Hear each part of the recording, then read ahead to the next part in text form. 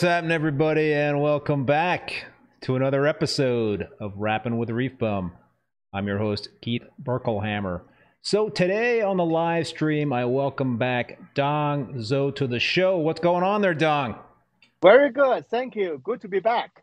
Good to have you back. When was the last time we had you on? About 5-6 months ago, I think? Exactly 6 months. It's exactly 6 months. Exactly 6 months. And the tank behind you looks a little different. That's your play tank. Different. Yeah, it's my play tank. So that I like to always rearranging them. Well, if a customer want a big piece of colony, yeah, when the price is right, it goes. So somebody was very opportunistic there, and got some big colonies and got very lucky. So just a little bit about Dong for those of you that don't know Dong. He has a PhD in chemistry and worked for several pharmaceutical companies in various therapeutic areas, including anti-inflammatory, cancer, pain management, anti-infectious diseases. He developed his first interest in marine invertebrates when he was working as a postdoc at the University of Virginia. He has been in the aquarium hobby since he was in college and got into the saltwater hobby in 2004 after setting up his first marine fish tank for a Nemo and after he discovered the Boston Reefers Society. Yes, go BRS. About 10 years ago, he co-founded his first company on drug discovery. Soon after that, he was able to combine his passion for coral and his experience in the pharmaceutical industry and co-founded a new company, eCove BioMarine. This company focused on aquaculture, coral for drug discovery and bone grafting. His current company, AcroGarden Inc, was then founded to hold the intellectual properties and to study coral farming, which Dong does very well. AcroGarden is now his primary focus. The company produces aquaculture coral, mainly SPS for hobbyists and local fish stores. So before we start chatting with Dong, I want to thank the sponsors of this show, both Bulk Reef Supply and Ecotech Marine. Appreciate them supporting this live stream. And I also appreciate all you folks out there tuning in. I want to thank Rob upstate New York for that preliminary super chat. He's bowling. Rob has been a regular viewer of this live stream, and he was a little bummed out that it was switched to Tuesday nights because that's his bowling night. So, Rob, bowl another 300 there if you're listening at the alley tonight. But thanks, man. Appreciate that support. So, as usual, everybody out there, ask some questions. Let's make this interactive. Throw some questions and comments in the chat. Do our best to get to all that stuff. We have an outline, right, Dong, that we have prepared, and I'm sure we're not going to get to everything in terms of what's on that outline. But yeah, let's start with something that I haven't really talked with anybody about on this live stream, which you brought up to me a couple of days ago, which is vitamin C dosing. What's that all about? Vitamin C dosing actually was very big, just like hot water, like 10 years ago. And right now, that it seems like it disappeared from the landscape. I don't know why, but vitamin C dosing is scientifically validated because there's plenty of research showing that coral can actively take in vitamin C. Vitamin C actually present in seawater in very, very small amount. But even though they're in very small amount, but the C is infinite. So you have an infinite supply of vitamin C. So vitamin C actually does some very important things. Just like when human taking vitamin C, so you see the grapefruit. You got the props again. The vitamin C. Well, for human, we are talking about the antioxidant, right? So we use it as antioxidant. So one of the major function of vitamin C within coral is act as an antioxidant. That's one major thing. And explain to those folks, Dong, what the purpose is of an antioxidant. Okay. So when coral doing photosynthesis, the byproduct of photosynthesis is actually oxygen radicals. Very reactive, very strong oxidizer, and just like in human, it damages the cell, tissue, but that's a byproduct of photosynthesis. So vitamin C act exactly like human, just same as in coral, by quenching those, grab those oxidative, those very active species, harmful oxygen radical, grab them, quench them, eliminate them. So to prevent the damage to the cell, the tissue, and that is the antioxidant property. Of course, there are some more roles that vitamin C play in the whole photosynthesis pathway, all that kind of thing. But one of the major function of it is antioxidant, just like we need to take vitamin C. Okay. Second thing is very important is actually vitamin C is critical to produce adheres the tissue, the coral fresh to the sponge, the collagens. So yes, it's one of the primary, very important starting material, we can say it, very important chemical to facilitate, to generate collagen, the super glue, to glue your tissue, the coral tissue to the bone.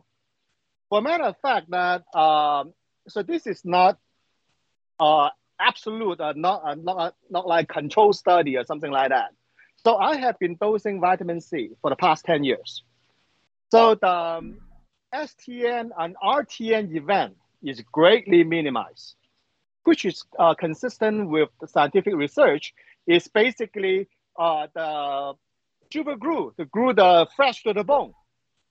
Is when the coral become more healthy and they generate the collagen so that the tissue will stay on the bone much better. So are you saying that basically the coral can fight off coral pathogens better with the excess amount of vitamin C? I think it's not a direct effect, but then you definitely get a healthier coral.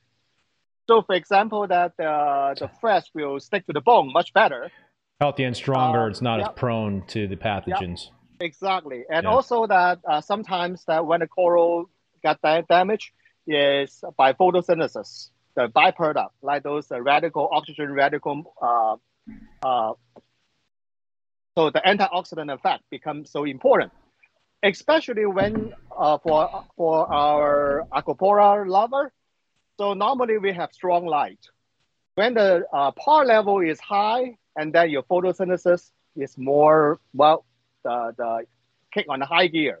That means that you produce more of these oxygen radicals as a byproduct of photosynthesis. Then you need to be quenched, removed, eliminated, so that it won't cause damage to the coral tissue itself. So vitamin C actually is scientifically proven, very important chemical that your coral needs, as well as your fish also need it too. So one example is, well, I'm not sponsored, so okay, so I'm not sponsored, but this is what I use. So since I'm not sponsored by anybody, I can freely speak my mind. That's important. And also make that's a great thing about you, Dong. You speak your mind, so that's why everybody loves you. And also, if I recommend something, so it's from my experience, it's not got paid by anybody. So my advice will be more valuable, more realistic, or truer, or that kind of thing. So, okay, not sponsored, but this is the fish food I use. Is the whatever that is, okay? If you look at the label, vitamin C, that's on right there. It is a primary, not a primary, but it's a very important ingredient. You even worthy to list on the label there. So vitamin C is important for coral, important for fish, and also very important for your algae. So oh, go ahead there, Dong. I didn't mean to interrupt. Okay. So if you look at marine algae, including plankton algae or seaweed, they are enriched in vitamin C. So what those algae actually do, they do photosynthesis. So the vitamin C in them is basically the antioxidant for them to help them to do the photosynthesis and also protecting them from the byproduct damage from photosynthesis. So that is why you can find high level of vitamin C in seaweed, plankton, including phytoplankton, zooplankton, for matter of fact, cocoa pod. So I read a paper. you analyze how rich in vitamin C for cocoa pot is. So eat your orange. Vitamin C is important. So dosing vitamin C is actually a kind of a tricky thing to do because vitamin C is really not that stable in salt water. For matter of fact, that any vitamin C in a captive system, it basically will all destroy or get consumed or get wiped out overnight. So the lifetime in a saltwater reef tank is approximately maybe less than a day, which means you need to dose. You have a dose daily. But actually, I remember there's an interesting story back then, like 12, 13 years ago. There's a guy actually local here. Of course, he's no longer in the hobby anymore. He moved on. So he grows beautiful aquapora. At that time, that I was looking at his tank. How can you do? How do you do that? It's beautiful aqua colony, big red penny colony. Then he told me one thing. He said, every day he throws orange juice in his tank. I said, are you crazy? Orange juice? He said, yeah, it works. So later on, then when I think about this orange juice, it actually makes sense. What's in orange juice? Sugar. Sugar is coral food. Coral can directly take in sugar. For matter of fact, when the symbiosis algae, when they do photosynthesis, what they generate? Mostly sugar. So when you dose the orange juice in your tank, you give them sugar and vitamin C. But of course, do not go to the grocery store and grab a gallon of orange juice and pour in your tank. Don't do that. Not recommended. Yeah, no, I think we have some questions. I got some questions for you. Okay. First, I want to thank though Polo1126 for the super chat. Thank you so much. My comments. My favorite guest. Always look forward to these conversations. Thanks for another great interview, Keith. Yep. And Casey Penny, thank you so much for the super chat. I'm gonna read the question, but we're gonna get back to this because I don't want to interrupt the flow of the vitamin C discussion. Dong, last time you were on, you talked about curing our rock and having lights on at the beginning, and using urchins to clean the algae before putting fish and corals in. What do you feed during this? Do you want to answer that quickly, and then we can get back to the vitamin? Actually, I normally don't feed anything to it. So if you have fish, feed your fish. Because that the organic material on your live rock that you want to get rid of, that's what the curing process is to get rid of the excess dead organic material on the live rock by growing algae on them. So the algae, when the algae grow on those live rock, you basically remove the dead organic material from the rock. So, but I do find out one thing that can definitely help you during this stage: phytoplankton. So when you're cycling the tank with your light on, pour a whole gallon of phytoplankton in your tank. Seriously, you don't have to do it like daily dosing. No, just grab the whole gallon. If you have a 100-gallon tank, grab a gallon, pour right in. For matter of fact, there's a gentleman actually is doing this exactly right now. He said, "Oh yeah, you basically speed up the establishment of the whole food chain, whole ecosystem. Phytoplankton is the bottom of the food chain. So when you add that to your system, it kickstart the whole cycle. But make sure you keep your light on, feed your fish regularly, and dump a gallon of phytoplankton in your tank. There you go. Sit back, relax. There you go. All right, so let's get back to the vitamin C discussion. So, all right, so you basically say there is research, there's papers been written out there in terms of the benefits of vitamin C for coral growth. For coral growth. Yep. How do we know what our levels of vitamin C are in our tank? Is there a way to test for that? Very good question. First, there's no way to test for it. That is, and also how much vitamin C in the natural seawater is actually you get data all over the place. Basically, the answer is so tiny amount. But in the ocean is so huge. That means that if it have a tiny amount of vitamin C in the seawater, it always have that amount of vitamin C present in the water. But not like in a reef tank. A reef tank is a closed system. So when the vitamin C get consumed, boom, it drops to zero. And if the vitamin C is not consumed by any living organism, it will get destroyed. Basically, that the other like bacteria will destroy it, and also even the alkalinity, the bicarbonate ion, also that basically wipe out your vitamin C. For matter of fact, you can do a very simple experiment. You get some vitamin C pill, dissolve them in water, and add a small amount of baking soda to it. You can immediately see the vitamin C start to degrade, turn into a yellow solution. It's that obvious. So now here is what I suggest to do. Well, of course, toss the orange in the tank, just like this. Easy, simple. You gotta peel it first. So if you have a central antlers, those kind of tank, you need this. That's for a larger tank. Food. Yeah, for a larger tank. Okay, here. Non-sponsor, bought from Amazon, retail. That is vitamin C capsule. It's very important, use a capsule form. Because what you can see here are those capsules.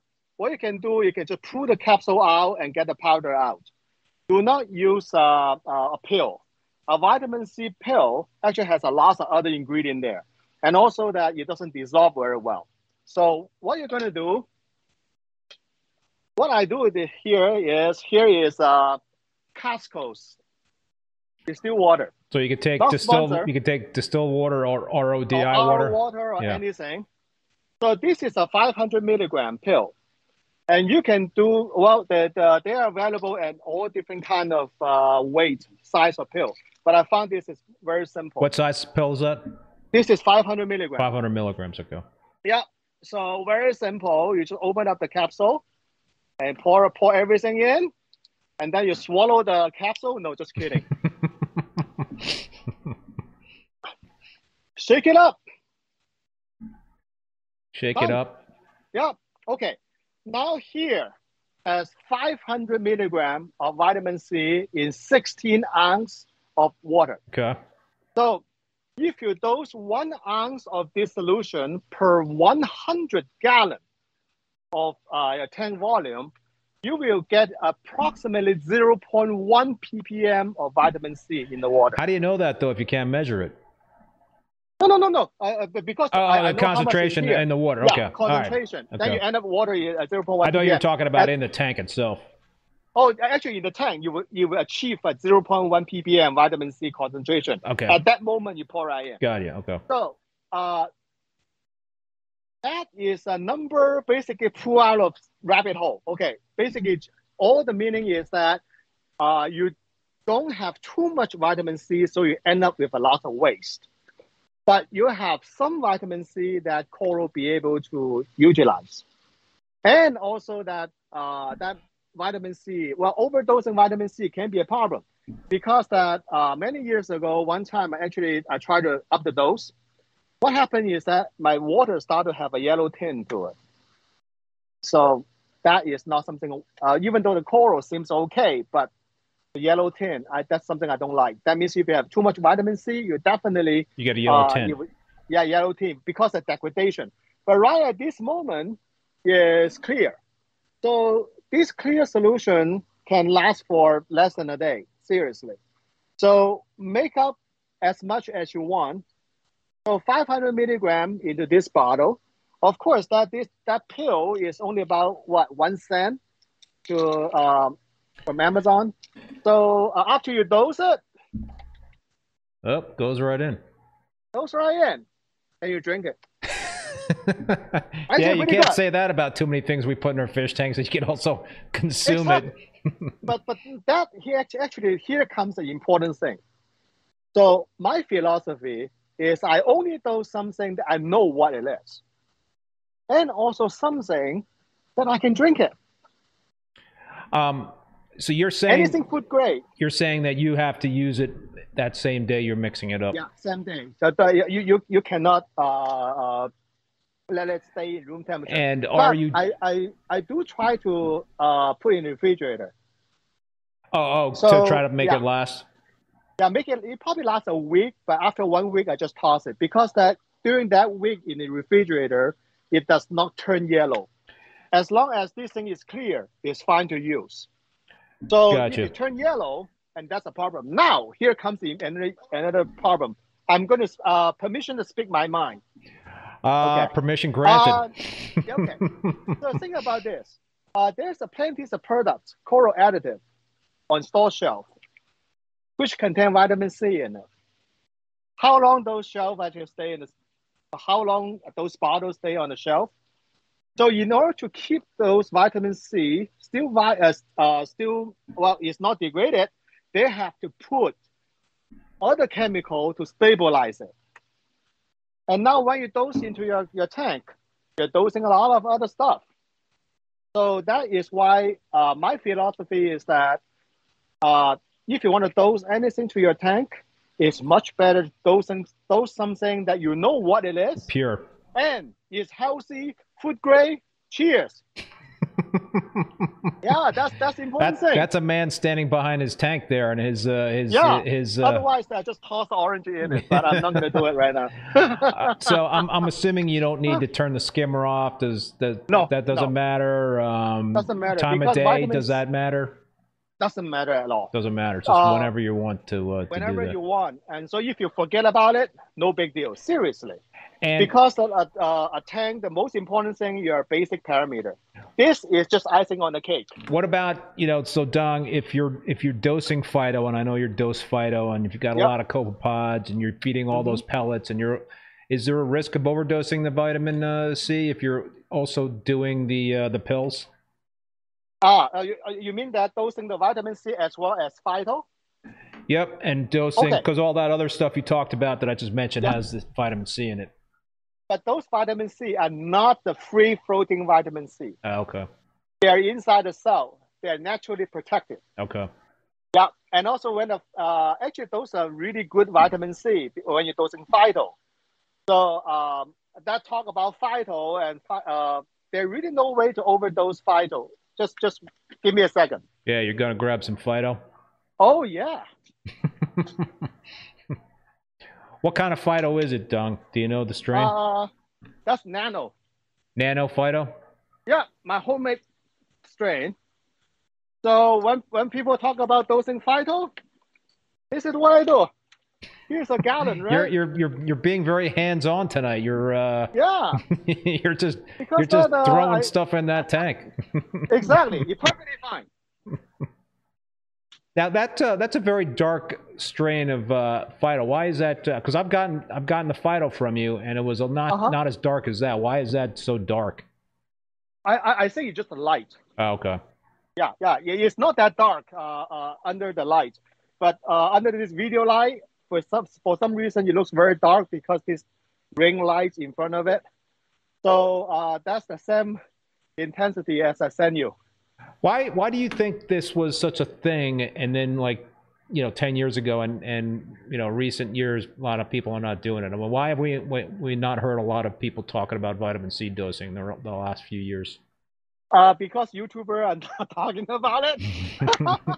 And everybody is going to cut water. So that grab all the attention. So that is why. But you can do both, right? Yeah, you can do both. Actually, every day I consume 30 gallons of saturated cold water solution. Yeah, I can't believe that. Oh, that's 30 gallons. Yeah, that's.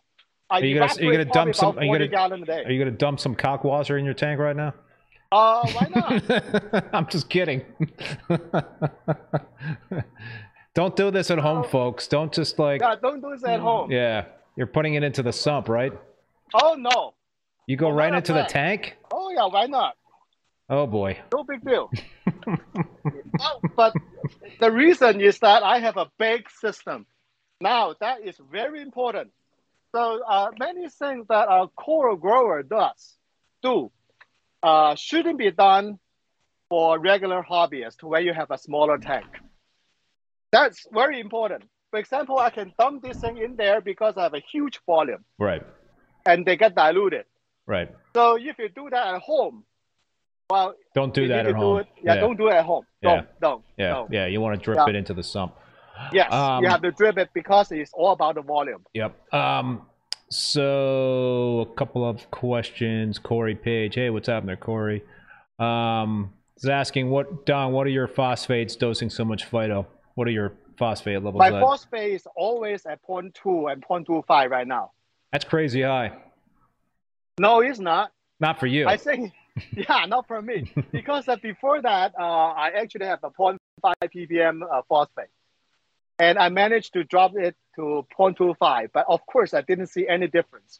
For matter of fact, that I use a very unconventional method to drop my phosphate quickly.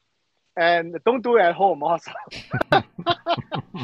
I basically induce a dino boom. So when you hear a dino, oh my God. But you can induce locally, local dino boom to drop your phosphate. It's actually very effective, but it's also very technically challenged. So not recommended unless you have area like empty refugium, you probably can try it.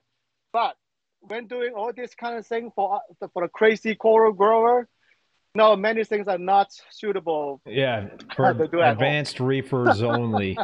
Yeah, advanced reefer only, except the vitamin C. The vitamin C actually pretty easy. Okay. Sturgis Reef is asking, what are you using for your phyto fertilizer? Those are the F2 fertilizer. They're all the same. F2. Yep. No matter where you buy it, they're basically the same. Yeah. All right. So, Dong, let's switch gears a little bit here and talk about do-it-yourself coral snow treatments. Okay. So that's basically you're using a flocculant, right? Let's talk about that in terms of what are the benefits of doing that sort of treatment. For me, the reason I use it is because I want crystal clear water. That is basically the most important aspect why I use the do-it-yourself coral snow. If I have to buy coral snow, I will go broke in no time. So I probably have to drink vitamin C as my only nutrient intake. What is your you pass this along to me, but share it with the folks out there. What is your recipe for the coral snow? Okay. So the reason that I use this recipe is because first of all, let's talk about what exactly is coral snow. So coral snow actually is originated by alien that they found it on the Area 51. And then somebody take it and said, this do magical things and have some nutrient export property. No, all joke, all lies, no. What coral snow exactly You had me there for a second. It's a byproduct of UFO. So what exactly is coral snow is actually calcium carbonate, very fine powder of calcium carbonate. So is there somebody invented coral snow? I can tell you absolutely not. Because that calcium carbonate powder they use for water treatment as a flocculant has been around for several decades. That is what water treatment companies do. It basically just calcium carbonate powder. Mm-hmm. And there's tons of study done on that. And maybe your tanks of water supply is doing exactly that. It's something that is absolutely trivial, well known by all the water treatment process. So what it does is basically very fine calcium carbonate powder. It has so many surface area. Just try to imagine if you get a bag of activated carbon, you grind them to very fine powder, and now you have a gigantic of surface area, and then you just acts like coral snow. But the problem is that activated carbon is black. When you add the black powder in your tank, that's really scary. Yeah. But calcium carbonate powder is white. It just looks like the cutwater, the precipitate under your cutwater container. Actually, that's what exactly it is. Over time, whatever the solid at the bottom is calcium carbonate. Right. It's cutwater reacting with the carbon dioxide in the air. Of course, reduce global warming by absorbing the carbon dioxide from the air. So and you form the calcium carbonate. That's a fine powder. So there's a study which I shared with you with that graph. So the particle size of this calcium carbonate powder plays an important role. The finer the powder, the better its ability to absorb all the impurities. It basically is just a substance. It happen to be pure white, which is good looking, pure white, and then make us comfortable with those in our tank. Have huge amount of surface area. It acts just like ground up activated carbon. So all these organic molecules, they just adhere to it and remove from the water column. Also, it's a flocculant. So basically, the particle, a fine little calcium carbonate particle, where it just formed, is small with a lot of surface area there. Yep. And now all these other things are starting to adhere to it. And then you end up with this. And now this, because it's so big, it drop out from the water column and export by your skimmer. And now here we go. That's how the flocculant work. So basically, this fine powder does two things. One is the surface area to adhere all the organic molecule. Because organic molecule, the water color, or called the water discolor, is mostly due to organic molecule in the water. That's where the color come from. So when those organic molecule adhere to your little orange, and they get removed from the water, a little calcium carbonate, so that your water will look very clear because the yellow color is gone. And when the orange become a grapefruit, it's big enough to fall off or go to your skimmer, get exported, and now your color is gone, and also the other impurity that attached to the thing also gone. So basically, it's a purification process. Is it necessary if you're using activated carbon 24/7 and you don't really have the yellowish tint to your water? In that case, that the calcium carbonate just has less chemical to adhere to it. So, but then the thing is that coral snow definitely remove a lot more different type of organic molecule, including many of them have no color on it. It's clear. They remove those too because that coral snow is such a fine powder. It basically is is a super activated carbon. It does a much better job than your activated carbon. And because it also has a much larger surface area too. Would you say that if you're using activated carbon 24/7 that you should stop doing that if you're doing a coral snow, or would the activated carbon help in addition to the coral snow treatments? I run both. You do both. Yeah, I always have activated carbon in there because that all these methods, they only remove a portion of the organic purity, so you won't strip everything out. So I think that they don't conflict with each other. You can use one or the other. So they're kind of helping one another. Yeah. Sidebar question: activated carbon. How often should we think about changing out activated carbon? I've always thought about, I've been under the assumption and this is what I've done for years and years and years. I've always changed out my activated carbon after, I think, 3 weeks. I think 2 to 3 weeks is about right. Yeah. For matter of fact, most activated carbon, they lose the majority of the potency maybe in 1 or 2 days. So as a chemist, when we add activated carbon in some reaction, you can see that the activated carbon acts really quickly, but also get retarded. It gets saturated very, very quickly. So I think that the first 24 hours probably is most active. You remove the most of the material. Right. But then you still have some capacity to continue to keep your water clean, maybe like 2 to 3 weeks. And it's very difficult to imagine that it's actually still active after 3 weeks. Right. Yeah, for example, some activated carbon saying that, well, you keep your water clear, salt water clear for 6 months. I think this is just so ridiculous. So a couple of comments and questions. Chris C. Running a tank without a skimmer, what would snow still be helpful if you're running a tank without skimmer? It does. Okay. But it will be less helpful. The reason for that is that most of this grapefruit, the coral snow with a lot of junk stick on it, is going to heat to your live rock or precipitate down to your sand. It's not actually being removed from your system. But when you have a skimmer, some of them is physically, the grapefruit physically get removed out of the system. But of course, that when the coral snow precipitate down and on your live rock, and those organic molecules will permanently stick on it, they won't get released back to your water anyway.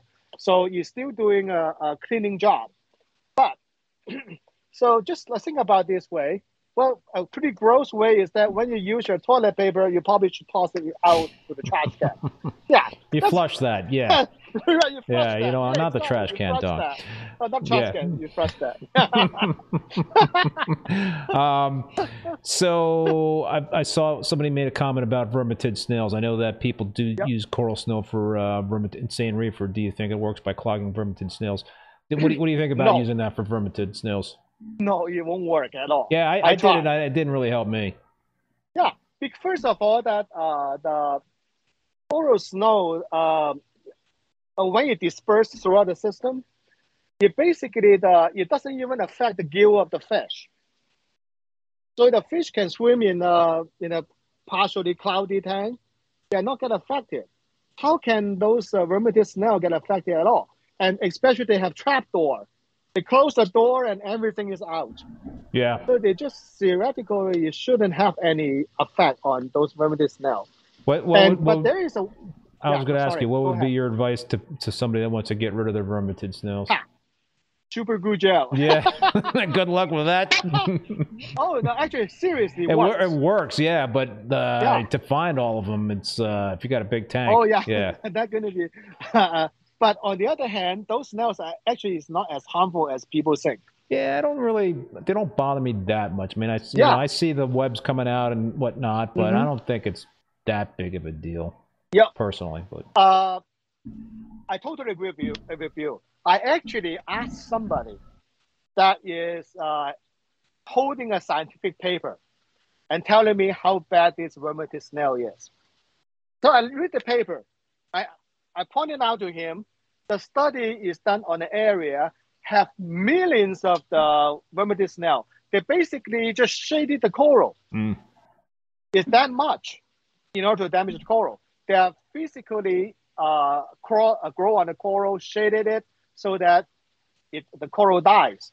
It's not like here is a coral, here's a snail, and then the snail will kill the coral. No, it's not like that. The study was done on a reef area. It's super infested with those snails, and there's basically no place for coral to grow. And that is what that paper is for.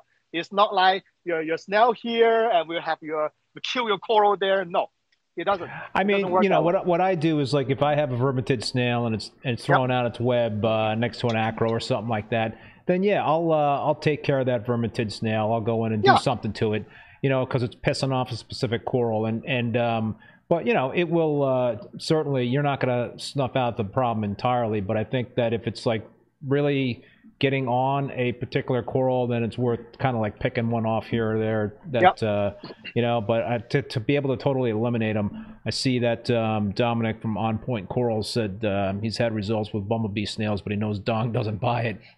Bumblebee snails. Oh, bumblebee snail, actually, well, I think it probably work because that it makes sense the bumblebee snail to eat the vermitid snail. Yeah. But the chance of how many bumblebee snail do you need? There's a lot. Yeah, I think I did have some luck with bumblebee snails. They kind of cut back the population of the vermitid snails.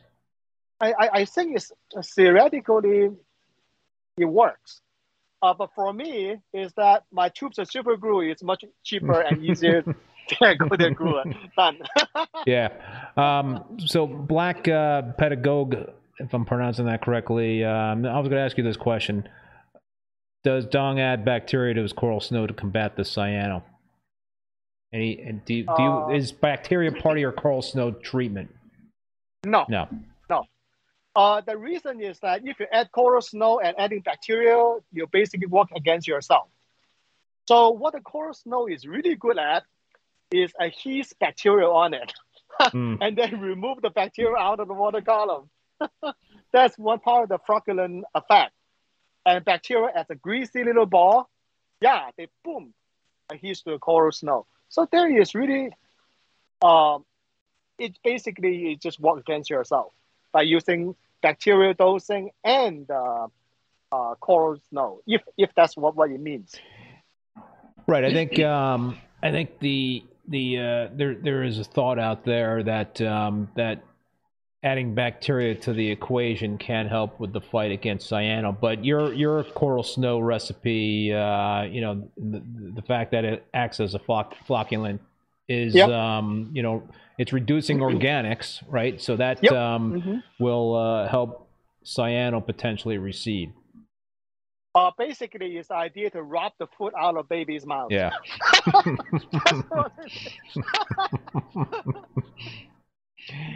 Correct. Yeah. Correct. So, but dosing bacteria is actually come to think about it this way is that what exactly the bacteria? So if I know the bacterial strain, and then I have I can find scientific literature showing that these strains of bacteria can actually cannibalize or kill the cyanobacteria. Yeah, I will think about it. Yeah, that probably is a good thing because in the nature, using one bacteria to kill the other bacteria is pretty common. And for matter of fact, that's how many of the antibiotic is being discovered. Right. So yeah. And you're not a fan of dosing bacteria, I know that. Actually, it depends on if I know what bacteria I'm dosing or not. Oh, you're changing your tune on dosing bacteria? No. The thing is that no, I if that bottle's of bacteria clearly labeled what's on it. Oh, okay. So if you knew what you were dosing, then exactly. Otherwise, I won't dose it. For example, just like if I go to your house and start tossing bacteria around your house, Keith, that help your health. Merry Christmas! The whole batch of unknown bacteria. I don't think that anybody would be happy about it. Have you?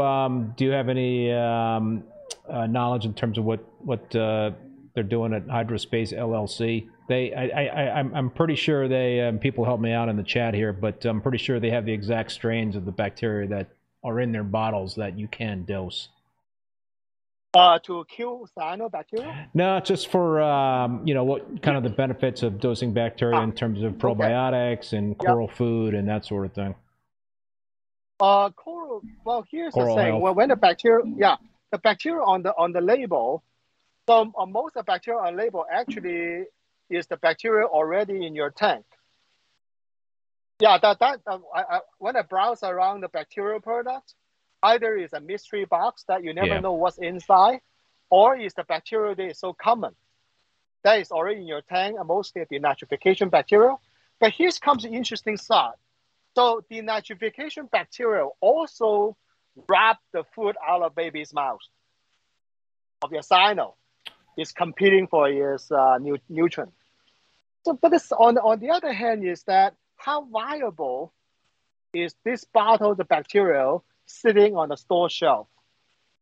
So if the scenario is like this, now that I was given a bottle of bacteria right from the company who produced them, with the label on it saying what it is in there, and give me a stack of paper, scientific paper. Oh yeah, this bacteria will kill your cyano. I will dose it in a heartbeat. Seriously. If you had scientific. Yeah. But if that bottle of bacteria sitting on a store shelf at room temperature for more than a week, hell no. So sorry about the language, and that it's not a family show, so you can. You know. Okay, so then much better than reef beef. Yeah, right. Reef beef, yeah. Seriously. Well, they warn you before you watch it there, so you know. Yeah, exactly. So I think my point is that anything I dose into my tank, I need to know what they are. Yeah, I need to know what they do. That's a great point. And also it's food safe. Well, you keep drinking that vitamin C there, Dong. Oh yeah, it's good. It's good for me. Yeah. Just to go back to our earlier conversation in terms of water clarity, and I saw somebody ask about this, and I forgot to ask you about it. But ozone. What are your thoughts about using ozone? Yeah, ozone do the water clarity thing via a different way. Ozone is a very strong oxidizer. And here is a very interesting property of many organic molecules. When those organic molecules being oxidized by oxidizer like ozone, if it has some yellow color, brown color, when you get oxidized, it turns clear. That is an interesting organic molecule property. Many of them, I'm not saying 100% of them, but many organic compounds which has color after being oxidized by ozone or any strong oxidant, and then you turn into colorless. So that is how the ozone removes the water color to make it clear. But there is a very important thing. Given that molecule being oxidized to this oxidized to this, is still in your water.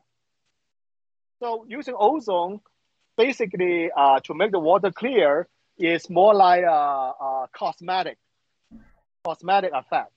So that molecule just changed a different form, become a bigger oxidized, but it's still in your water.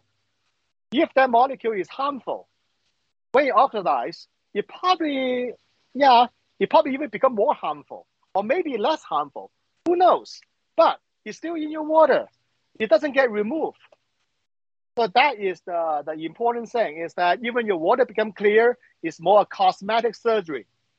It does not change the fundamental thing, is that impurity you want to remove, still in your water. But on coral snow, when coral snow get exported by the skimmer, and that, you're out. So just like flush down the toilet, you totally remove. So it's much better. The proper way to use coral snow is to use a good skimmer alongside with coral snow. So you want the coral snow to grab all this junk and become so big, and then you get removed by the skimmer and down the toilet. Right, and you're not, I know some recipes for coral snow say turn off the skimmer and turn off the return pumps and let the coral snow settle on the substrate and the rocks and all that sort of thing. But in your recipe, you're basically calling for just business as usual after you dose the coral snow, correct? Yep. Don't turn off anything. Don't turn off anything. You want the coral snow to sustain in the water as long as possible. Not precipitating on your rock, not precipitating on your sand. At least minimize that effect. It's basically like putting your toilet paper on your floor. You want to down the toilet, not on your floor. If you shut off the flow, this end up on your floor, and that means the toilet paper everywhere. So the important thing is that let the particle suspend it so that it can travel to the sun, hit the skimmer, and because now it's a much bigger particle, especially when the coral snow have a lot of organic molecule adheres on it, it become more hydrophobic and easier for the skimmer to pull out. So when you go to the skimmer cup, it's out. It's down the toilet, gone. And then your mission accomplished because you remove those impurities. Couple of more questions about this, Dong. So calcium carbonate, right? You're saying that basically the recipe is calcium carbonate. When you and I were talking, your basic recommendation to me was take some ESV 2 part and mix part A into part B, shake vigorously, and dose. And there was specific recommendations in terms of how much to mix and how much to dose and all that sort of thing. Is that what you would recommend folks to do? Is to mix up a couple of 2 part, or actually go and buy some powdered calcium carbonate and mix that up? If it's easier for you to get the calcium carbonate powder to mix them up, and that works. But keep in mind that if you use the part A and part B, mix them together, the reaction will produce 1-to-1 ratio, just like your dosing. the end result of this chemical reaction is produced calcium carbonate, fresh, newly born calcium carbonate. And that means that the powder is really, really fine. And anything that you can buy from Amazon, for example, like in a powder, and the size, particle size probably is kind of big on the big side. Otherwise, that because the important thing is that when you open up the bottle, if the powder really fine, and then it become a hazard. Oh, so physically you can inhale it, and that's not good. Yeah, physically you inhale it. So that means that the most calcium carbonate powder you bought, the particle size is pretty big. So just like the paper I shared with you, is that the finer the size, the more effective it is for the So that's coral why snow. you were recommending just make your own liquid, mixing the liquid. liquid. And then when you mix two liquid together, it doesn't matter which one go in first or which one go in last. You just pour them together, shake, and then make a milk and pour on your tank. So that will give you the newborn coral snow with an ultra fine powder, ultra small size. Yeah. I saw a question here from who was it? Made a comment about ammonium dosing. Okay. What are your thoughts on that? That doesn't sound terribly safe. Actually, ammonium chloride dosing, ammonium hydroxide dosing. Okay, yeah. Are being it's commonly being used by coral farm, clam farm. It was Reef Reptiles that had that question. Yep. Oh, okay. So, actually, the dosing ammonium chloride, ammonium hydroxide is pretty commonly used in coral farm. But just like I said before, this is actually one method. Be very careful. The reason for that is that they are dosing the ammonium chloride, ammonium hydroxide in what? 10,000 gallon system. So that is actually, there's a lot of room of error that, just in case overdose. And when you have a huge system, and it probably has a less damaging effect. So think about it. The way is that a reef tank, the pH is about 8.2, 8.3. When your ammonium chloride get into your tank, you become ammonia. You're dosing ammonia. And also another thing is that the fish population in coral farm, I'm not talking about the coral farm like this.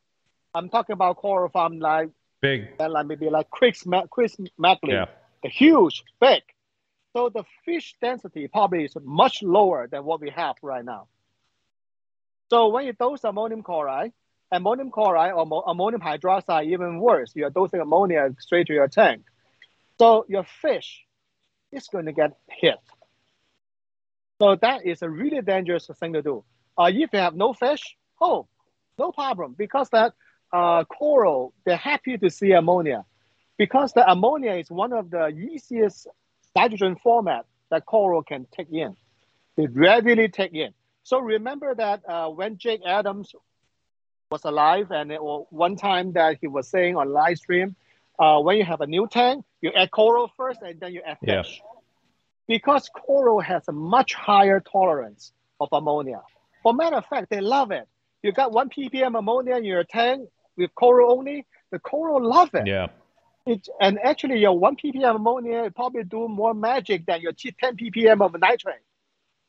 But if you have your a powder brown tank, your hippo tank, your dory, your Nemo, with 1 ppm ammonia sitting in there. No good. No good. Yeah. So the thing about this way is that some method can be utilized for coral farm. So to grow coral may not be suitable for home aquarium, because the situation is different, the volume is different, the inhabitant inside the tanks are different. So I always tell people that when this question come up is that these things are icing on the cake. So your coral might grow 5% faster, but who cares? Seriously. Yeah. Yeah. For a hobbyist, it doesn't really matter that much. It doesn't really matter that much. Yeah. So, and also all these methods, when you push the envelope, that means that you also increase your risk.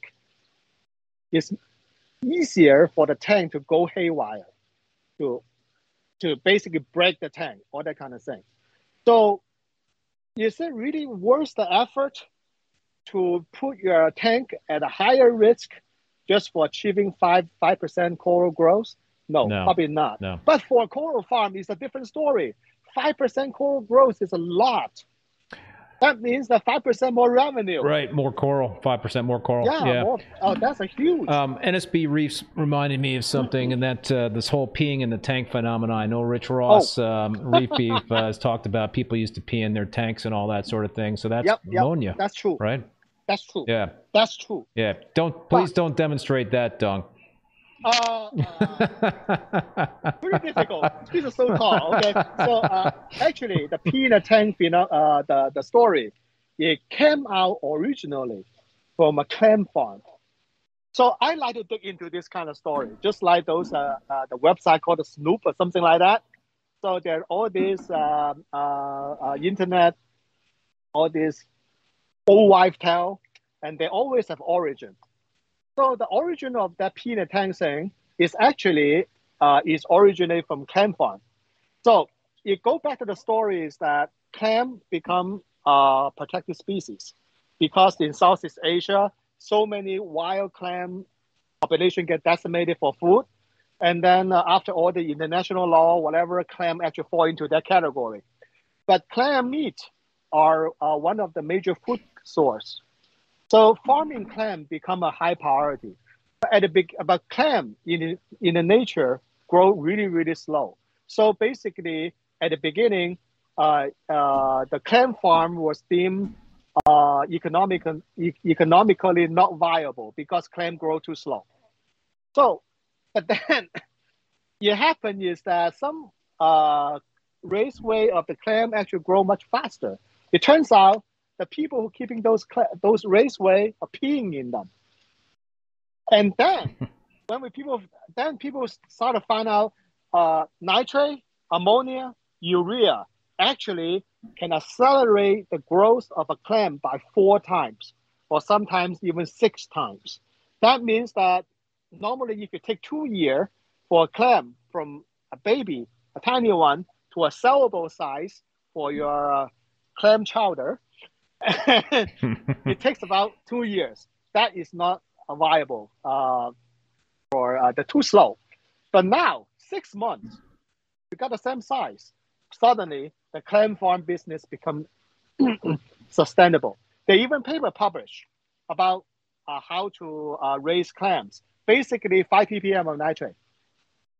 Yeah, wow. That's what it is. Wow. 5 ppm of nitrate, 1 ppm ammonia, whatever those so-called trade secret. It's not really secret. They're all published. So yeah, that's where pee in the tank thing actually came from. It actually is a very important thing. It revolutionized the whole clam farm thing by peeing in the tank. And that actually leads to another dosing phenomena. We have a reef tank. If you do a search on Google, you'll find out people actually dose urea in a tank. But for matter of fact, I think urea dosing is much better than ammonia dosing, because that urea is much less toxic to your fish. Yeah, it's not something that I would really play around with. Not worth it. Talking about out there ideas, I wanted to ask you this question, since we're talking about dosing kind of things that are out there. Yeah. Do you know Bob Stark, ESV? Have you heard that name? Yeah. He like swears by dosing bleach to his reef tanks. What are your thoughts on dosing bleach? Yes. Dosing bleach basically is a strong oxidizer. Oxidizer, yeah. When you use bleach carefully, by tiny amount, it actually do the same thing as your ozone dosing. Same idea. Strong oxidizer. It make your water clear, crystal clear. But if you drink too much beer, you add too much bleach, and then you get a crystal clear tank with no coral in it. So that is the thing. Well, if you dose bleach in your tank in a very careful fashion. And you also test the, it's testable, for matter of fact, for bleach. So, but it's too risky, seriously. It's way too risky for any reefer to do. That is just, but in theory and in practice, when you do it carefully, it actually works. But it's like, I remember that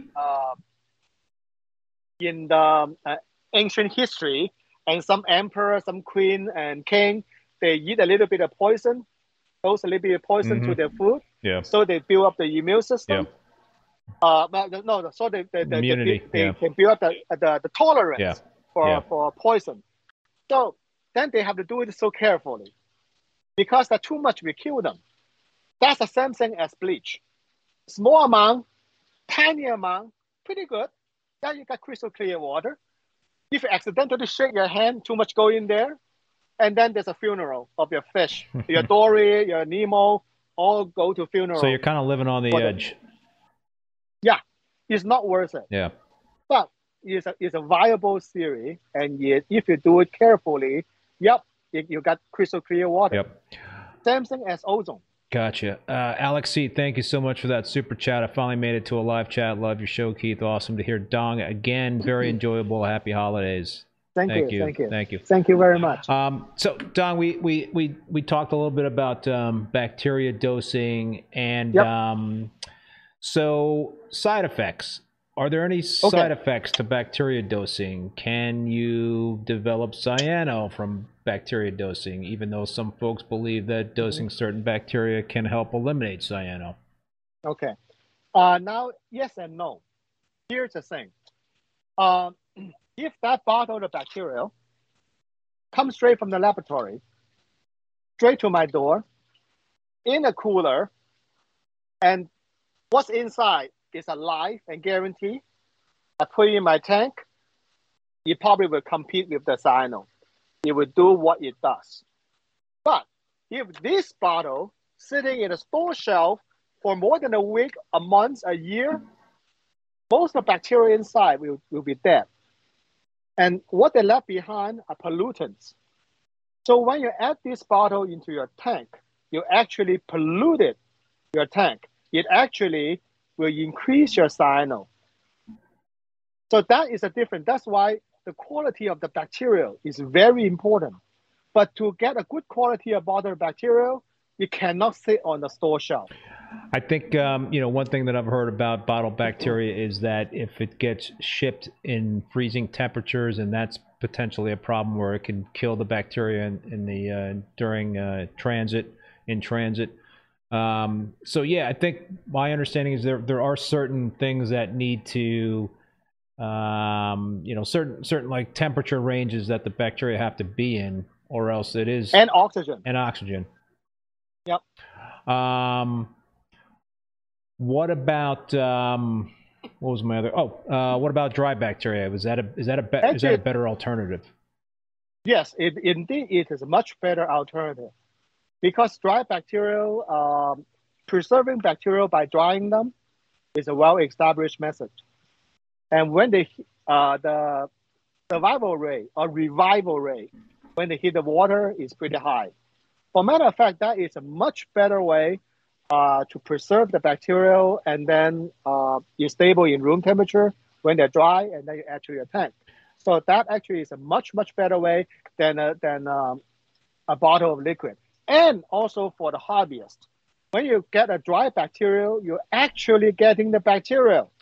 Yeah, I use the. When you get this bottle, you're getting a bottle of junk. I use the. The dry bacteria from Captivate Aquaculture to remediate, and that's a dry bacteria, and basically it doesn't activate until it hits that tank water. What about alternatives to bacteria dosing, carbon dosing, right? So people can dose vodka to their tanks to accelerate bacteria growth. Is that a better alternative versus bacteria dosing? Okay, so both bacteria dosing and the carbon dosing, such as like the vodka vinegar, is the same method, basically rubbing the food out of the baby's mouth. The same idea. So how the carbon dosing, like the vodka and vinegar dosing, is basically providing a carbon source to promote the growth of the bacteria already living in your tank. When they grow, and they take out all these nutrients. So because the amount of this kind of bacteria probably overwhelm what the cyano, the population, the cyano or dino. So, and also that by removing the nutrient, available nutrient from the water, that will limit the cyano or dino growth. With that said, you do need a very good protein skimmer, because the bacterial dosing without good protein skimmer is a terrible way to kill your tank. Example number one, I know a guy that several years ago, and then he used a biopellet. At the time, it's really popular using biopellet. Biopellet basically is a solid form of carbon dosing. It's just like the solid form of the dosing vinegar or vodka. What he does there, he doesn't have a skimmer. He got a the what do you call it, the reactor for the biopellet reactor. The biopellet. Yeah. Yep. He can see the pellet started melting away, and then his coral start dying because all the bacteria grows. They take up all the oxygen because when that's another important thing, you should have a skimmer if you want to do carbon dosing. You make sure the oxygen level in your tank is adequate, because when bacteria grows and then you take the oxygen away, so he ended up crashing his whole tank. It's basic, and including his fish, all starving from oxygen. So that is important thing is that when you want to do carbon dosing, you need a good skimmer, and also you better do water change seriously. That is another way to remove all the junk out of it. So it's risky, yeah. Right? I mean, it's risky to carbon dose. No, not really. Actually, I think that carbon dosing probably safer than dosing bacterial. The reason, number one, carbon dosing is utilizing the bacteria you already have in your tank. So those bacteria in your tank is 100% alive. So when you dose a bacterial product, you probably have what 10% alive. When that thing's sitting in a bottle, and maybe 80% you're alive. Saying that there are some dead bacteria in that bottle. Yeah, and all the dead bacteria in the bottle will become the nutrient to be removed. So that actually counterproductive. So when you're using carbon dosing and you're promoting the bacteria to grow in your tank, and all those bacteria are in perfect health, they're 100% alive.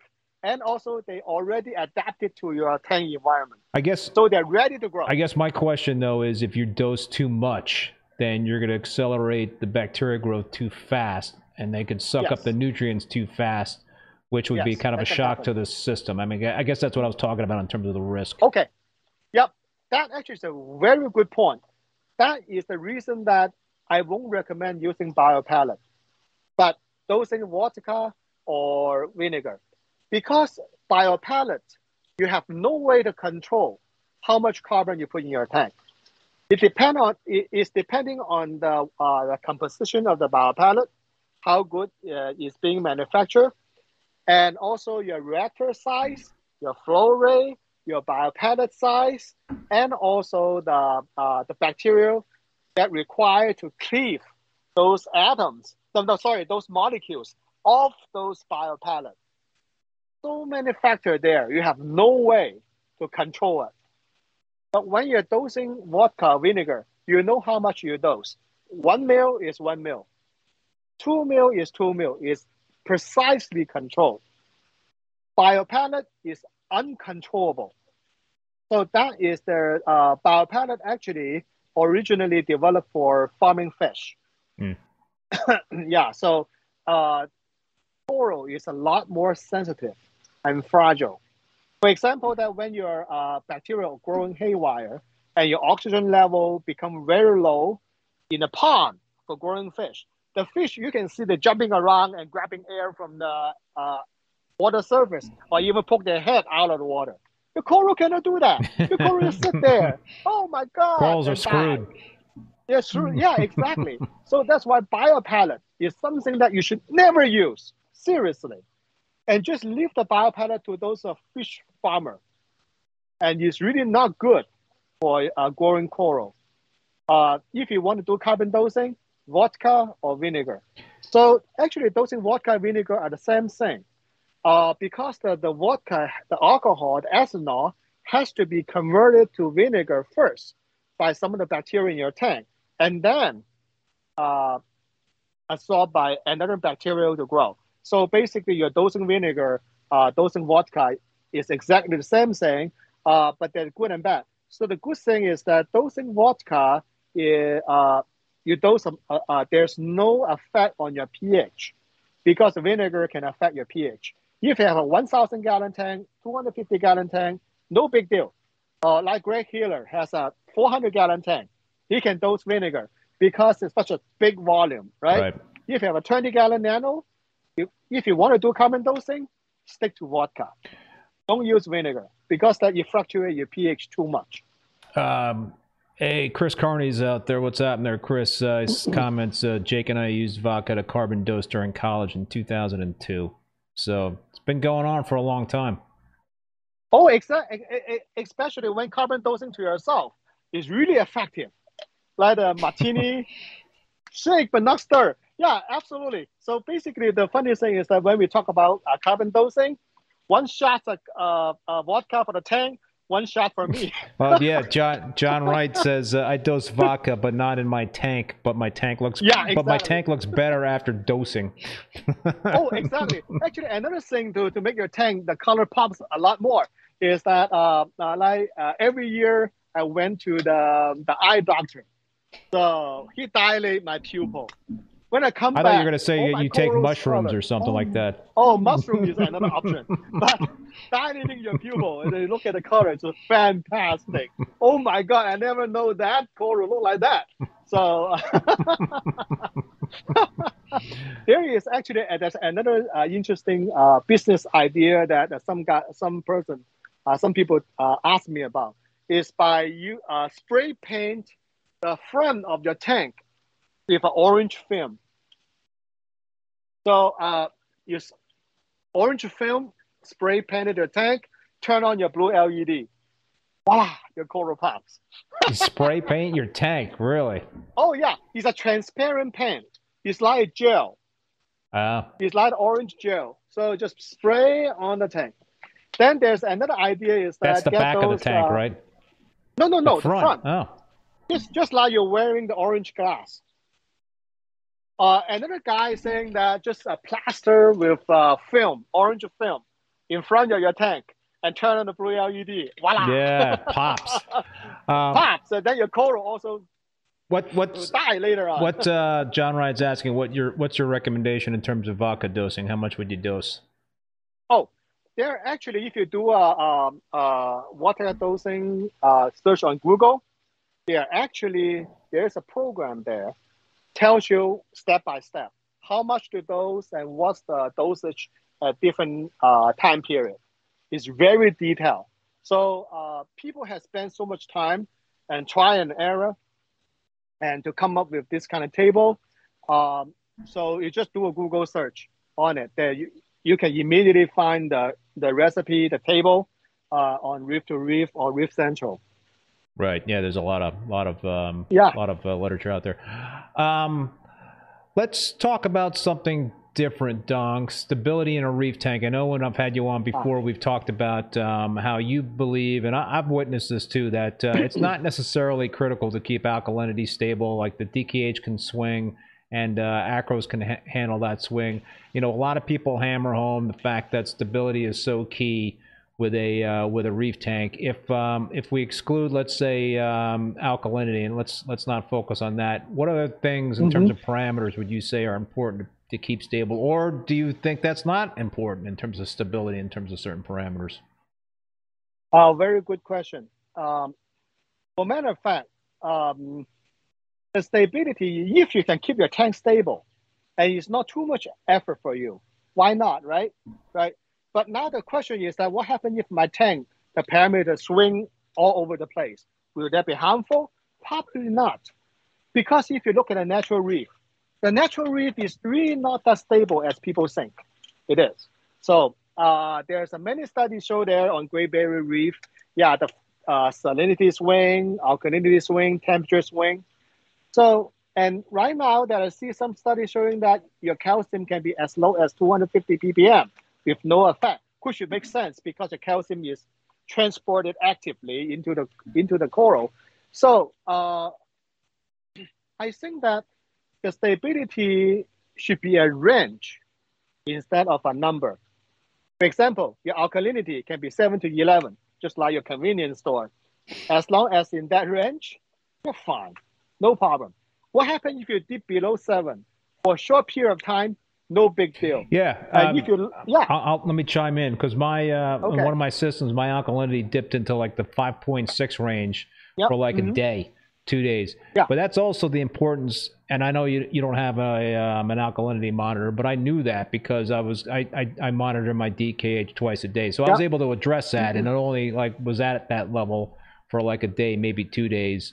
So yeah, no, I think I experienced that in terms of it was in that very, very low, uncomfortable range for me, yet it did not have any ill effect on the corals because it was just brief.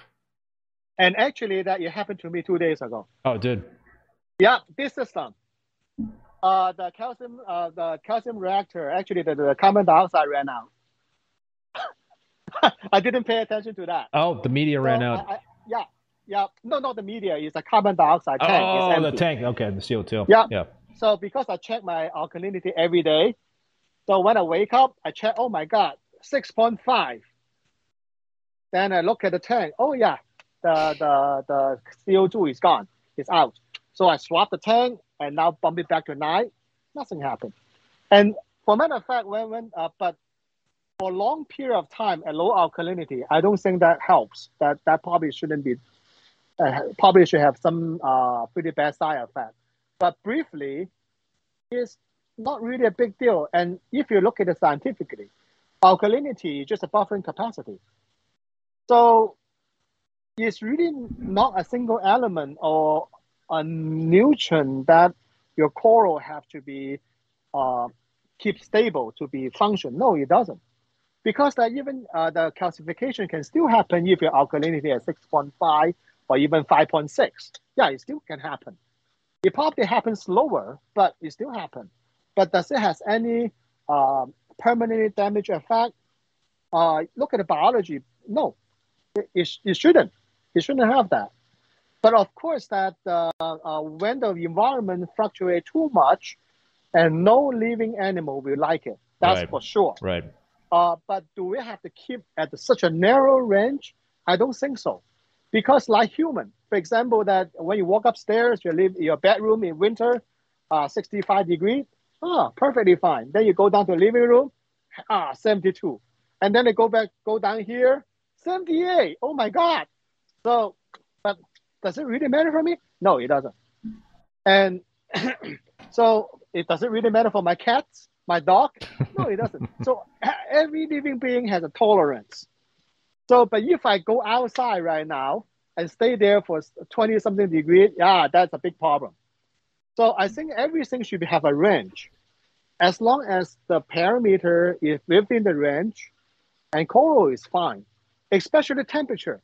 I remember somebody was saying that temperature acclimation for fish. In the ocean, the fish are swimming up and down. Actually, in the ocean, the temperature gradient is pretty big. And you can get to the surface like 83 degrees, and you swim down to 72, you swim down to 70, or even lower than 70. The fish will go up and down all day long. Right. Yeah. So every living species will have a tolerance of a parameter. It doesn't have to be rock stable. But of course, that if you can spend your time and effort to keep it absolutely stable, why not, right? What about nutrients, nitrates, phosphates? Those bottom out. Corals don't like it. I think that right now, the underlying thing about phosphate and nitrate it probably is not just the phosphate and nitrate level. Because that the phosphate and nitrate we measure are the leftover phosphate and nitrate after being consumed by all the living animal in the reef tank. That's what we're measuring. Just like open your fridge, the bottle of milk you're looking at is your leftover bottle of milk. So you have a half gallon of leftover. It has no indication about how much milk you should consume. Just like when we're measuring nitrate and phosphate, we are looking at the leftover nitrate and phosphate after the coral or bacteria or whatever consume them. So in this case, that by measuring phosphate and nitrate, the way I think about it is that we should look at the upper limit instead of the lower limit. For example, you assuming your phosphate at 0 and your nitrate at 0, it does not mean that your coral does not get any nitrate and phosphate, as long as you're feeding your fish, right? So it only means that there's no leftover phosphate and nitrate if you test them both at 0. What if you? I just want to interject. What if you notice some fading in your corals? Mm-hmm. Okay, in that case, that may indicate the coral probably doesn't get enough. Right. But that is why what I'm trying to do is that I want to have a little bit a testable of nitrate and testable of phosphate. Well, for my testable phosphate, point to be. What's your test kit for phosphate?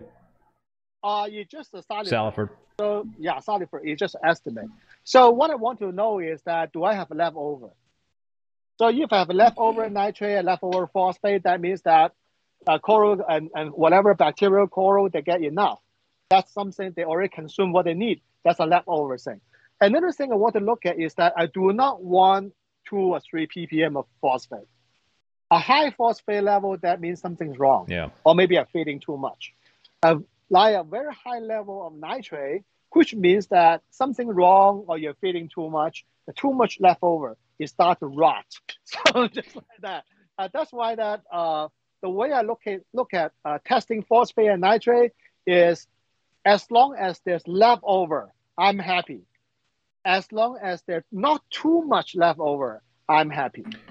What exactly number they are, doesn't matter. Well, then I guess you also have to look at the situation in the tank in terms of whether or not you're getting cyano and problematic algae popping up. Then that's also an indication that you're just kind of feeding that issue. Too much. Yeah. Yep. So that's why right now that I'm thinking about is that in general, we're probably feeding too much to our tank. Too much fish food, too much coral food, too much fish food, too much coral food, too much stuff. Yeah. Because that we have a closed system. So I remember that maybe more than a decade ago, there is an open letter from a marine biologist to the reef hobbyists, the community, saying that you guys are starving your coral. And the way he look at the natural reef, there's so much food available to coral that they're eating nonstop so much. But that is an open system. It doesn't, when the food fly over the coral, the leftover food does not get rotten, does not create problem because it's an open system. But in a closed system, the story is entirely different. So if you put on 1 milligram of something in there, if it does not get consumed, it still stay there. Or maybe consumed slowly. If a 0.1 milligram, 1/10 of them get consumed, you have 90% left over. It's still there. It doesn't fly away. Like in the ocean. In the ocean is that maybe 1 million plankton fly around the coral. 10 of them get consumed. The rest of the 9 million, whatever, fly away. It does not do anything bad. But in our tank, if it feed them coral too much, and whatever thing that the leftover will be rotting in the tank and creating the cyano problem, dino problem. That is, we are feeding too much. And also another thing is that I started saying that the manufacturer recommendation on the coral food, maybe too much, seriously. And if you look at how much, especially SPS, so how much fresh they have, not that much. They're mostly skeleton. So how much food they actually eat probably is really not that much, especially we still have fish. The fish, well, is much easier to control for the fish food, but all the fish food will turn into poop and pee, 100% of them. All the thing about all the fish pellet, frozen food that will fit to your fish, they will be all become available after they get excreted from the fish inside the tank. So when we feed our tank, we should also consider the amount of fish food that we put into it. Those fish food will be 100%, well, not 100% because some of them transform into the fat yellow tank. So a majority of them will become waste and come out from the fish and become nutrient or those bad nutrient, excess nutrient in the water. So the thing is that I think we in general, we probably overfeeding the fish and coral, especially we like to watch them eat. Watch them just grow haywire. Makes you feel good. So, yeah, it makes you feel good. Yeah. Refresh everybody, Dong, in terms of what your regimen is in terms of feeding your fish and corals. Right now, I actually significantly reduce them. So I feed my unsponsored pellet food. How long does that bag last you? 2 months. Seriously. Man, you're feeding too much, Dong. Well, you got a lot of fish. I have a lot of fish. Yeah. I have over 100 fish last time I count. Yeah. After I count over 100, I stop counting. Well, so you're dumping pellets into the tank. Pellets, I don't know what kind of. I think those sink, right? Are those sinking pellets? What happens? Yes, what happens if they sink to the bottom? Is that something you worry about? No, because that the fish will pick them up. Find them. Here you go. They'll find them on the bottom. Yeah, that is another reason I use the new light spectrum food, because that they stay long enough in the tank. Even they sink to the bottom, they don't disintegrate. They don't melt away within like 12 hours, something like that. So there's a chance for the fish to go to pick them up. You can see that actually, especially clownfish, the scavenger the bottom. That's why I recommend that everybody should have some clownfish in your tank. Seriously. They are the cleanup crew. Oh, yeah. For leftover fish. Yeah, I love clownfish. Yeah. Have you ever any success having 2 pairs of clownfish in the same tank? No.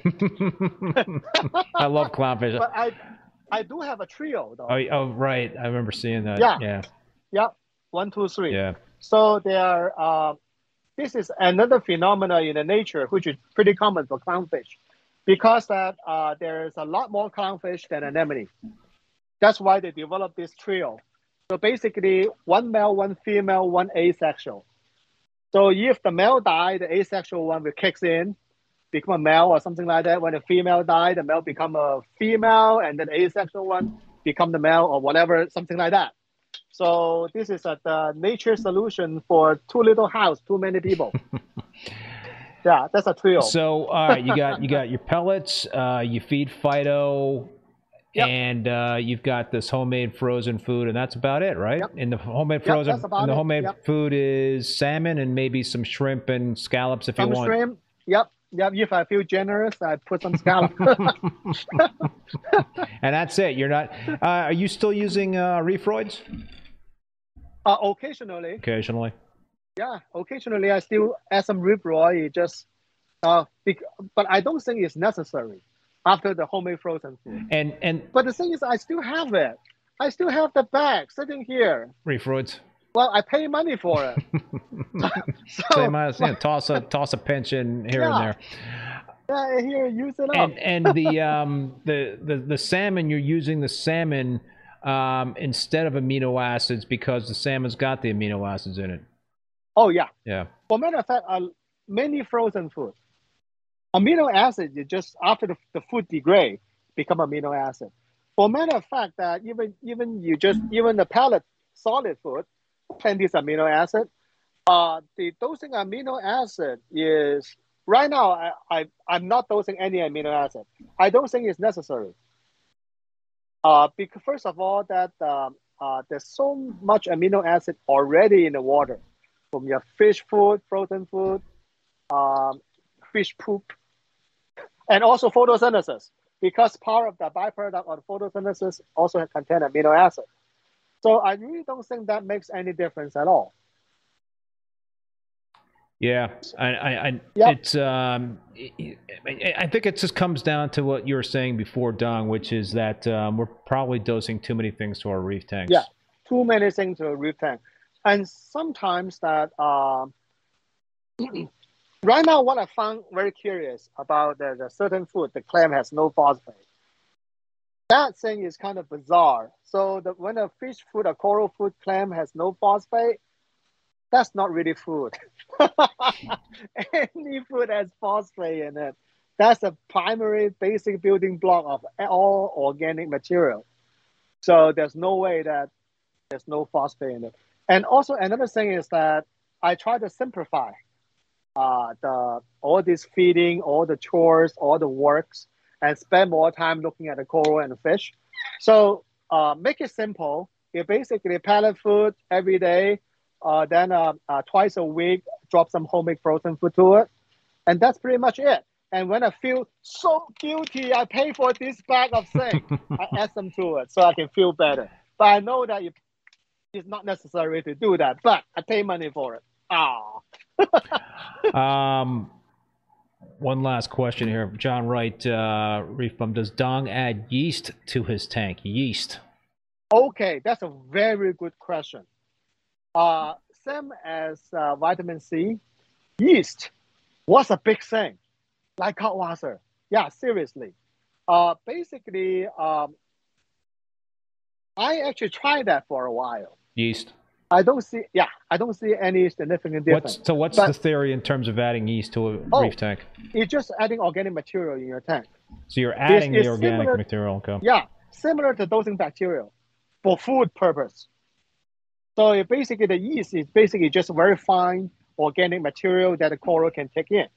So that is back where the day when everybody is focused on ultra fine, sometimes even liquid coral food. So coral can uptake those nutrients because that coral has such a small mouth, especially SPS. So that's when the yeast comes in. So I don't see much a difference there, but there's no side effect, not harmful. And I know people dosing yeast that they said, oh, it works pretty well, which I believe it, and it's just organic material in a very, very fine powder. Why not? It's just like reef roid. They're very fine powder food that your coral be able to uptake. So if you have, if you find you have yeast in your refrigerator, and then your wife, your mom is not angry at you by using that, feel free. Go for it. Go for it. Seriously, it's not harmful. Yeah, you probably your coral has some gourmet food, gourmet. You got some lucky corals. So that same thing happened to. Actually, that bring up to the good memory. The guy who dosed yeast also dosed this thing into his tank. Banana. Yeah. Potassium. Exactly. That's what he said. But I don't think the potassium in banana is readily available for coral. But his yellow tank, hippo tank, loved the banana. Really? Oh, yeah, I love it. Just dose potassium chloride. That's a lot easier. Yeah, KCl. Potassium chloride is very simple and easy. Yeah. For matter of fact, potassium chloride, potassium actually is quite important. The 400 ppm and or above, and sometimes people can keep it up to like 600 to 800 ppm. So what's the difference about what potassium can do? Actually, it's very obvious. So I have this coral. It's a PC rainbow. When the potassium level is good, it has bright blue tips. Hello. When the potassium level, drops and the blue tip disappears. Huh. That's my live indicator of potassium. Oh, really? Oh, yeah. There you go, your little potassium test kit right there. Yeah, potassium test kit. So right now it has many bright blue tips, so I know my potassium is fine. Otherwise, I'm just... And if your potassium, if you don't have the bright blue tips, are you dosing KCl? Yeah, KCl. Yeah. So I actually guess somebody asked me about this. Is that the potassium chloride coral dip versus adding potassium chloride to the tank? My explanation is all about concentration. So when you're doing the potassium chloride dip, the concentration is very strong. You're talking about right? for pests. The potassium chloride for dipping coral for Pests. worms. Yep. Yeah, that's very strong potassium chloride solution. When you add to the tank, it's 400 ppm, which is very dilute. So that is what's the difference. That's why you can use potassium chloride to boost your coral's health, and also use concentrated potassium chloride. Well, I think it works. I try it. So just like you said, using potassium chloride, saturated potassium chloride, yeah, it does work on the coral, but the coral take a lot longer to recover than I'm using Bayer. So that's why I still use the Bayer. Yeah. Yep. Gotcha. Yeah, but it works. And also theoretically, it works too.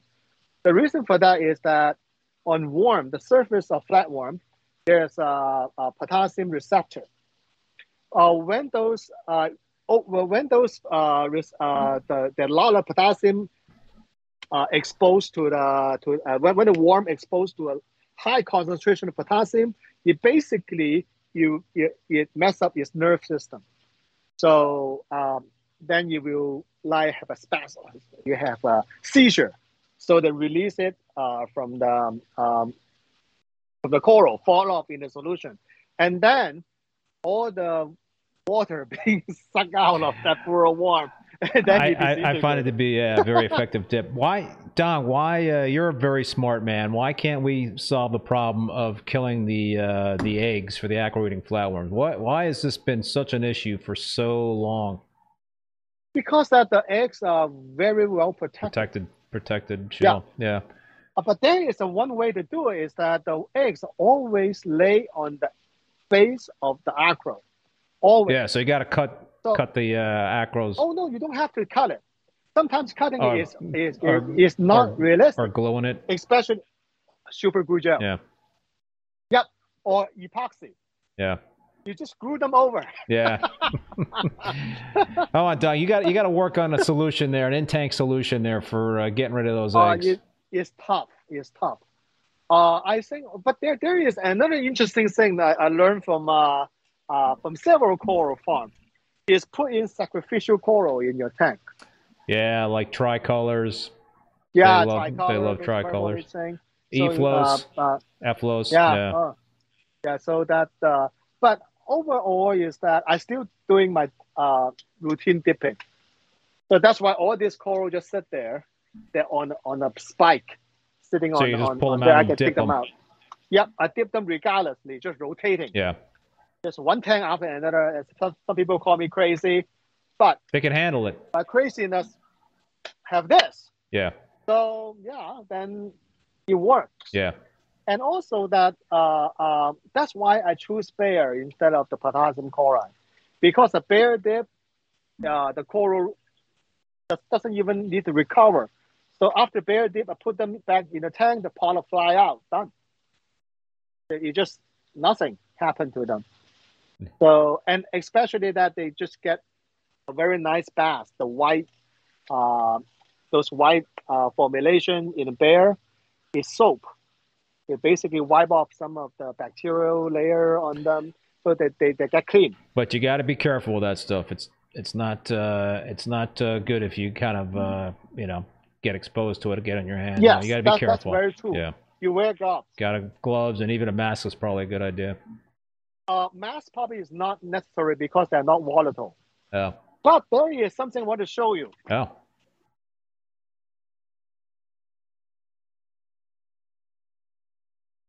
What do we got? A plastic faucet. Oh, what's that gonna? Yeah. What's that for? Just to. For dipping coral, you instead of dipping your hand in there. Oh yeah. And it's plastic, and because what I found out is that my standard steel surgical one, even the surgical steel, they still rust. Yeah. And also could be a little rougher on the corals. Yeah, rough on the coral, but the plastic is a lot better. Yeah, no. So I forgot who gave me this. I should thank him. Yeah, I totally forgot. Somebody gave me this. Yeah, that's a great idea. Yeah. Yeah, it's a plastic one. So that actually reduce a lot of risk when you're using bears. Yeah. Yeah, of course, that for people who live in California, you cannot use I it. can't. I don't think I can get it. I don't think I can get it. Yeah, I don't think Vermont I allow it too. I have the KCL works for me, but it's everybody has their kind of favorite in terms of what works and what doesn't work Yep. and all that stuff. So it's good to have different options out there. Dong, any final words before we wrap it up? Anything you want to say? We've talked a lot about a lot of different things tonight. Yep. I think that the basic parameter, the basic husbandry is 99% of any hobbyist. So a lot of this fancy stuff, dosing and fancy equipment give you that extra 5% of boost. So what I see over and over is that people are going after the 5% Yeah. and losing the 95%. Yeah. So if you follow the very basic formula, do your 10% water change. Don't dose anything other than the calcium, alkalinity, and look at your magnesium. Test very often. Do your water change and buy a good lighting. Very important. Forget about Amazon, eBay, and AliExpress or Temu. Oh my God, that is a What? Which one? Temu. I don't even know that.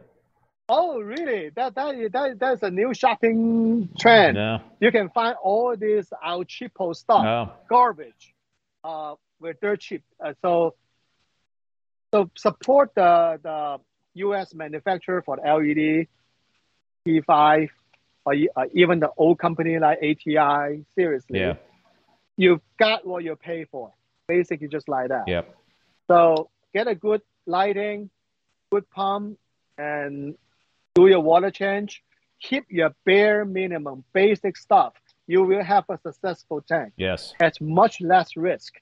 By if you push the envelope, it will get pushed back. There's a lot of things out there that can potentially make things a lot more complicated than they really can be. Yes. And so that's always you got to kind of keep your eye on the ball there in that sense. And simple is better in this hobby. Yep. Simple is the best. Yeah. Especially that one important thing is you can do all this fancy stuff, but think about it. Do you have the energy to always doing the fancy stuff? If you're dosing 10 bottles of little liquid using a dropper every day, ask yourself this question: can you always keep it up? The question probably is not. Yeah. So that's what they make automatic dosers for, Yeah. But then the thing is that you get a lot more failure rate. Yeah, that's so right. So one more piece of equipment, there's a one chance. The more variables in play, better the chance. So, but do test often. Yeah. But actually, I'm all for automatic testing. Seriously, it's not feasible for me because I have 3 separate systems. That means that $1,000 equipment for you is $3,000 for me. Right. Then you got to maintain it all and all that sort of thing, exactly. and replacement parts and things like that. Yeah. Do test often, but do your water change. Do your simple way.